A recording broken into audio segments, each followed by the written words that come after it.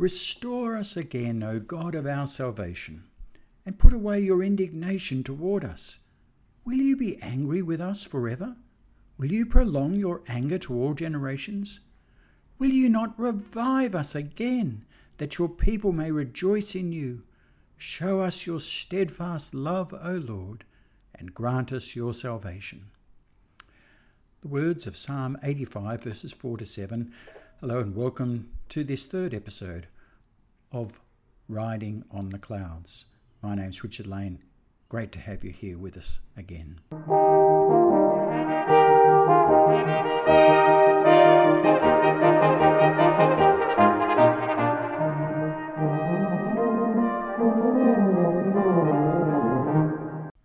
Revival, a people saturated with God. It's the title of a book I have on my desk in front of me right here, but it's one of just a number of such books. Pentecost Today, the biblical basis for understanding revival, is another. When God comes to church, a biblical model for revival today. Revival, can we make it happen? Here's one, When God Shows Up, Essays on Revival. Why Revival Tarries, a classic on revival. Another one, Praying for Revival. Here's one, a collection of essays on revival, a critical examination. Here's one that doesn't mention the word, but it's all about it, Firestorm of the Lord. Books on revival. Will you not revive us again, said the psalmist. But what is revival? In the previous podcasts, I spoke about Ray Ortlund quoting J.I. Packer, the late Jim Packer, who urged us not to neglect the revival dimension in our ministry. But what does it mean, not to neglect it?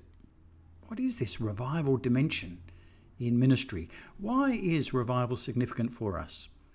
Well, in this podcast, in the coming episodes, I'll be exploring such questions. My purpose is to explore answers to those questions and to provide encouragement for those who listen in our Christian walk. In the last two episodes, the focus was on grief, but grief in the context of Christian hope. And this series, Riding on the Clouds, is at essence about growing in that hope. 30 years ago, being a student at Sydney University and joining with others in the early morning at the Christian prayer meetings. We would meet and often there would be prayer for revival. I would say my amen, but to be honest, as a relatively young Christian, I had no real idea what was even being referred to when they spoke about revival. References were made to things like the East Africa revival or revival in Wales that had occurred. And so part of this first segment will be to convey some of the experiences that have been left with us, describing what occurred in revivals in the past. Secondly, I'll be sharing from various authors about what they have to say about revival, their comments, their commentary, and their own reflections. Authors like Jonathan Edwards, in more modern times, Ray Ortlund, Jim Packer, Brian Edwards, the late Martin Lloyd-Jones, Ian Murray, David Butts, Leonard Ravenhill. And in this particular episode, I'm going to begin with an Australian historian, Stuart Piggin. The third part of each episode, I'll be looking at the Bible and what it has to say about the subject. So it'll be history, modern commentary, and the Bible, and generally in that format, certainly for this third episode. Of course, these segments will overlap. For example, the Bible will be, I'm sure, central or mentioned at least in each segment in some sort of way, in reference, though the focus will be looking at the theology in the third part. I also want to begin by stating that this is something of an exploration of the whole theme of revival. I'm sharing what others have said or written for the purpose of spurring us on in our own seeking for God's kingdom and his righteousness. I hasten to add that I'm using the labours and wisdom of others. I've made the selection of their writings and will, along the way, add my own comments.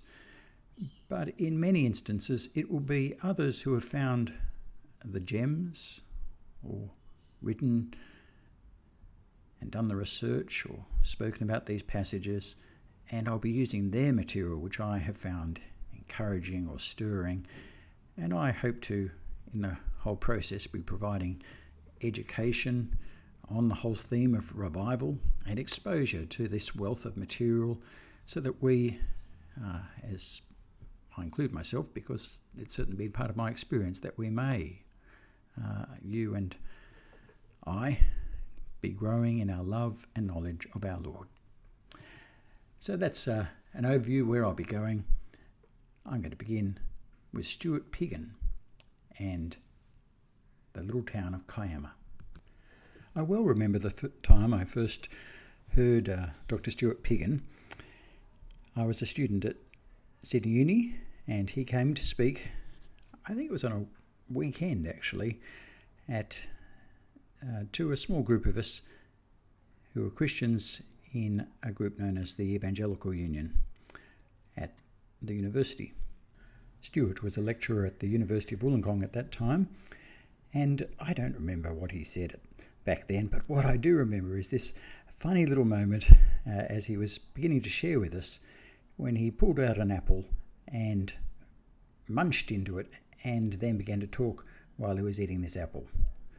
I think he said something about it was just a little habit he had, but it has stayed with me ever since. He's gone on to write many books, including this book, Firestorm of the Lord. And the opening chapter particularly appeals to me because he is speaking about revival and defining revival, but he opens with reference to the town on the south coast of New South Wales known as Kiama, a place that I often visit and I enjoy riding my bike around, although at this time of the year the magpies are darting down, so you've got to watch where you ride. Well, here's what Stuart has to say in the opening chapter. Revival defined. When the Reverend Thomas Angwin, Methodist minister, disembarked at Kiama Harbour on the New South Wales south coast in Australia in 1864, curious onlookers could see that he was not long for this world. His frame was emaciated and he coughed up blood. He was dying of tuberculosis. When he spoke, he wasted no time in directing his hearers to the deep things of God. He preached with all the fervour of an apostle. Like the angel messenger of Psalm 104 verse 4, he was a flame of fire. One Sunday in July 1864, shortly after his arrival, a strange phenomenon broke out during the evening service in the Methodist Church. Each night, for a week and a half, the townspeople flocked to the church, from the youngest to the oldest. Men and women, boys and girls, they crowded the communion rail, confessing their sins, weeping and seeking the Saviour. Some of the elderly members of the congregation had seen a similar phenomenon before in the Old Country, in Wales in 1859. This was a genuine revival, they explained, and the hearers, as they came under conviction, were experiencing a breaking down. 40 years later, a massive revival swept Wales, adding 162,000 members to the churches. Once again, among those who enjoyed this great visitation of the Lord were some who had witnessed the Great Awakening in Wales of 1859. At the beginning of the 1904 revival, two old pilgrims leaped to their feet in a prayer meeting and with arms uplifted shouted, "Here it comes, old 59!" This experience of revival kept an understanding of God's greatest instrument for the advancement of his kingdom alive in their minds and hearts. Stuart goes on, but in late 20th century North America or England or Australia or New Zealand, how many have witnessed a genuine religious revival? This book is published in the year 2000, and here we are in the 21st century, 2 decades on. But I think the question remains, who among us has been a member of a community that has experienced a sudden, awesome and overwhelming flood of God's power? It is outside the experience of most of us. Judges chapter 2 verse 10 says, "Another generation grew up who neither knew the Lord nor what he had done for Israel." Therefore it is necessary at the outset to define revival for such a generation as our own. But this is not as easy as it sounds. Religious revival is an issue that has evoked more prejudice than is healthy and less reflection than is desirable. There is no consensus among theologians on how to understand it, or among historians as to how it functions in society, or among Christians as to what it is, or whether it is essential for the church. I'm going to pause and make a couple of comments about what Stuart has just said here. As I've read around about revival, one of the aspects that has surprised me is there is this debate about exactly what does define revival. And that's part of my purpose in these opening episodes, to explore that theme and to provide a sense of understanding about what we're talking about. I was also struck by the fact that he quotes from Psalm 104 verse 4. Let me read verses 1 to 4 of Psalm 104. "Bless the Lord, O my soul. O Lord my God, you are very great. You are clothed with splendour and majesty, covering yourself with light as with a garment, stretching out the heavens like a tent. He lays the beams of his chambers on the waters. He makes the clouds his chariot. He rides on the wings of the wind. He makes his messengers winds, his ministers a flaming fire." And verse 4 is that final two phrases. He makes his messengers winds, his ministers a flaming fire. And I presume that's linked in with the title of Stuart's book, Firestorm of the Lord. But the reason I particularly draw attention to it is because it's verse 3 that I've referred to and links in with the very title of this podcast. He makes the clouds his chariot. He rides on the wings of the wind. And I don't recall sort of linking the two verses, verse 3 and verse 4, in terms of being linked with Stuart's own reference here.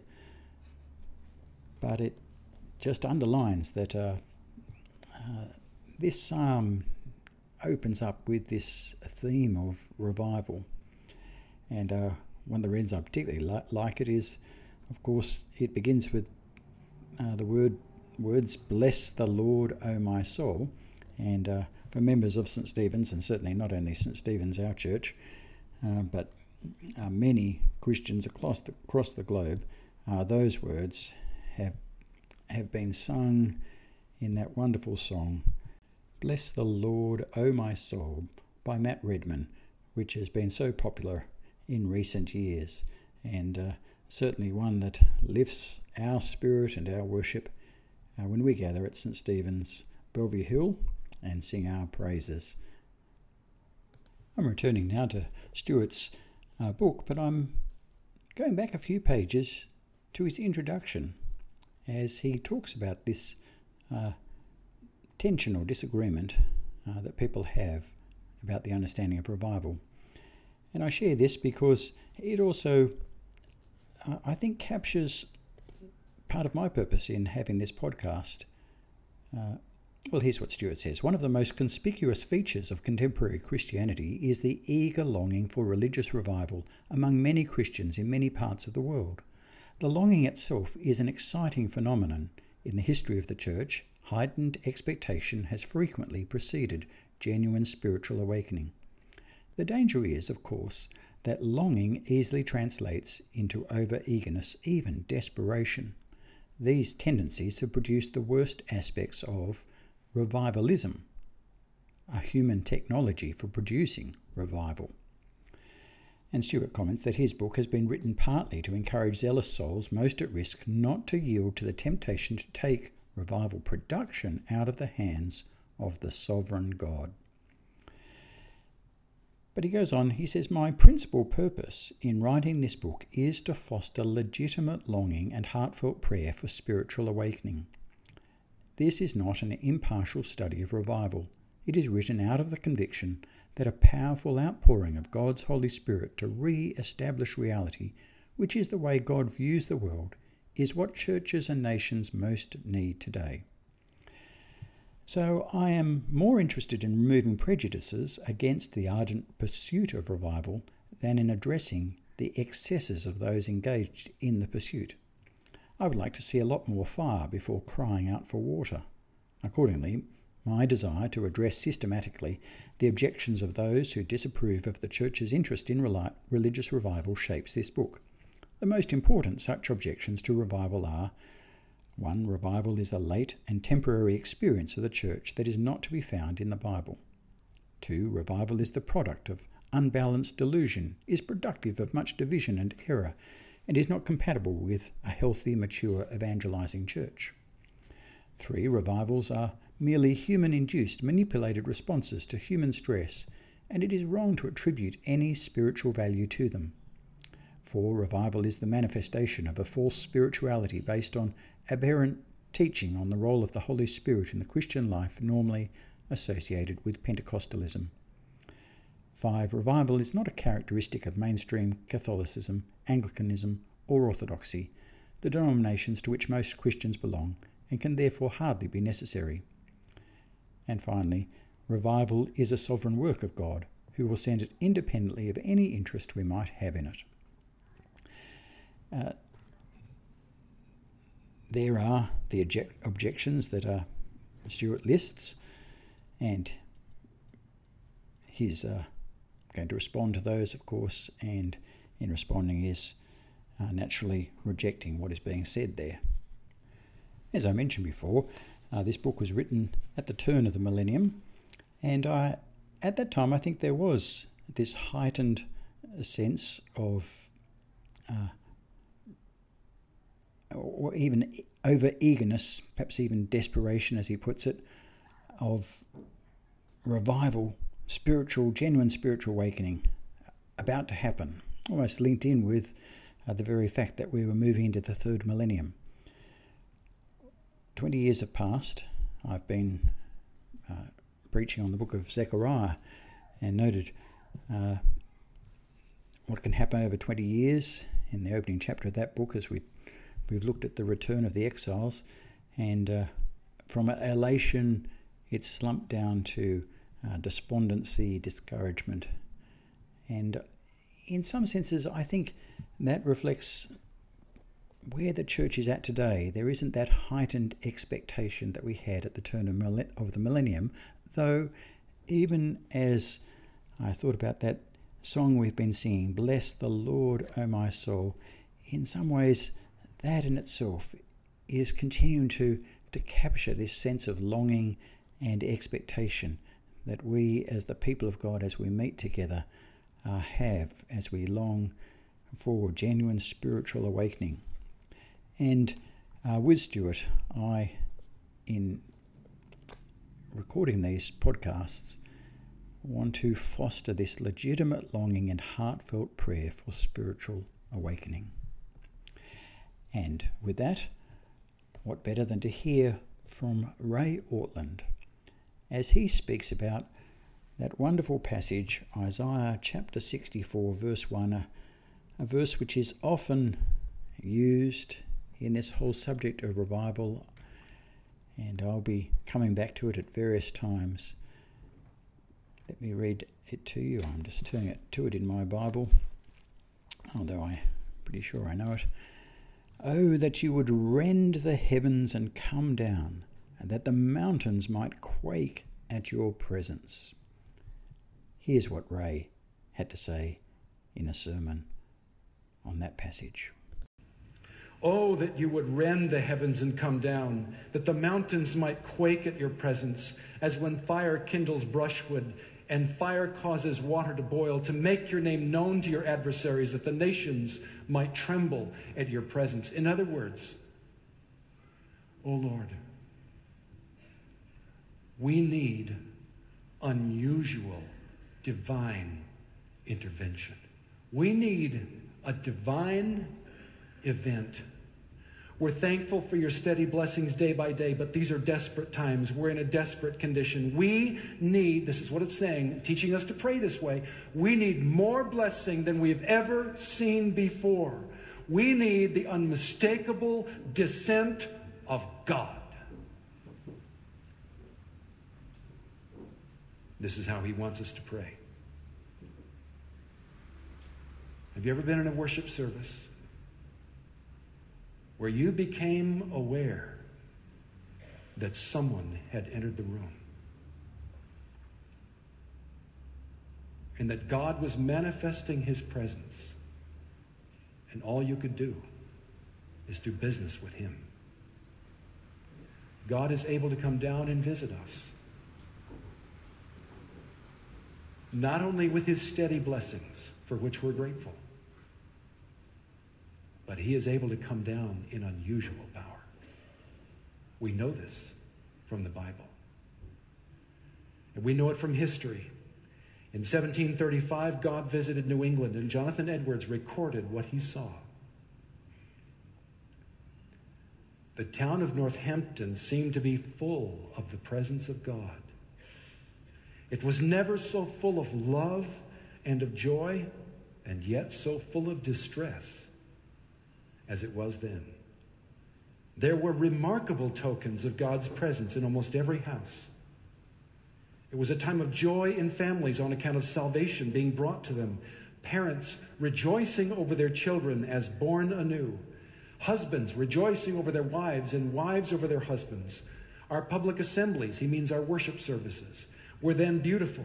The congregation in general was from time to time in tears while the word was preached, some weeping with sorrow and distress, others with joy and love, others with pity and concern for the souls of their neighbors. And he went on. Then about a century later, a Presbyterian minister in Scotland recorded these evidences of God's unusual movement. It was a common thing.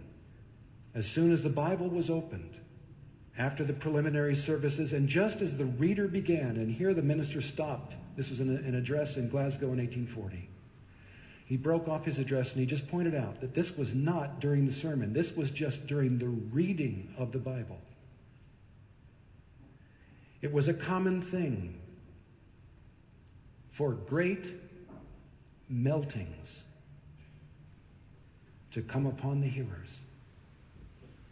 The deepest attention was paid to every word as the sacred verses were slowly and solemnly enunciated. The silent tear might be seen stealing down the rugged but expressive faces turned upon the reader.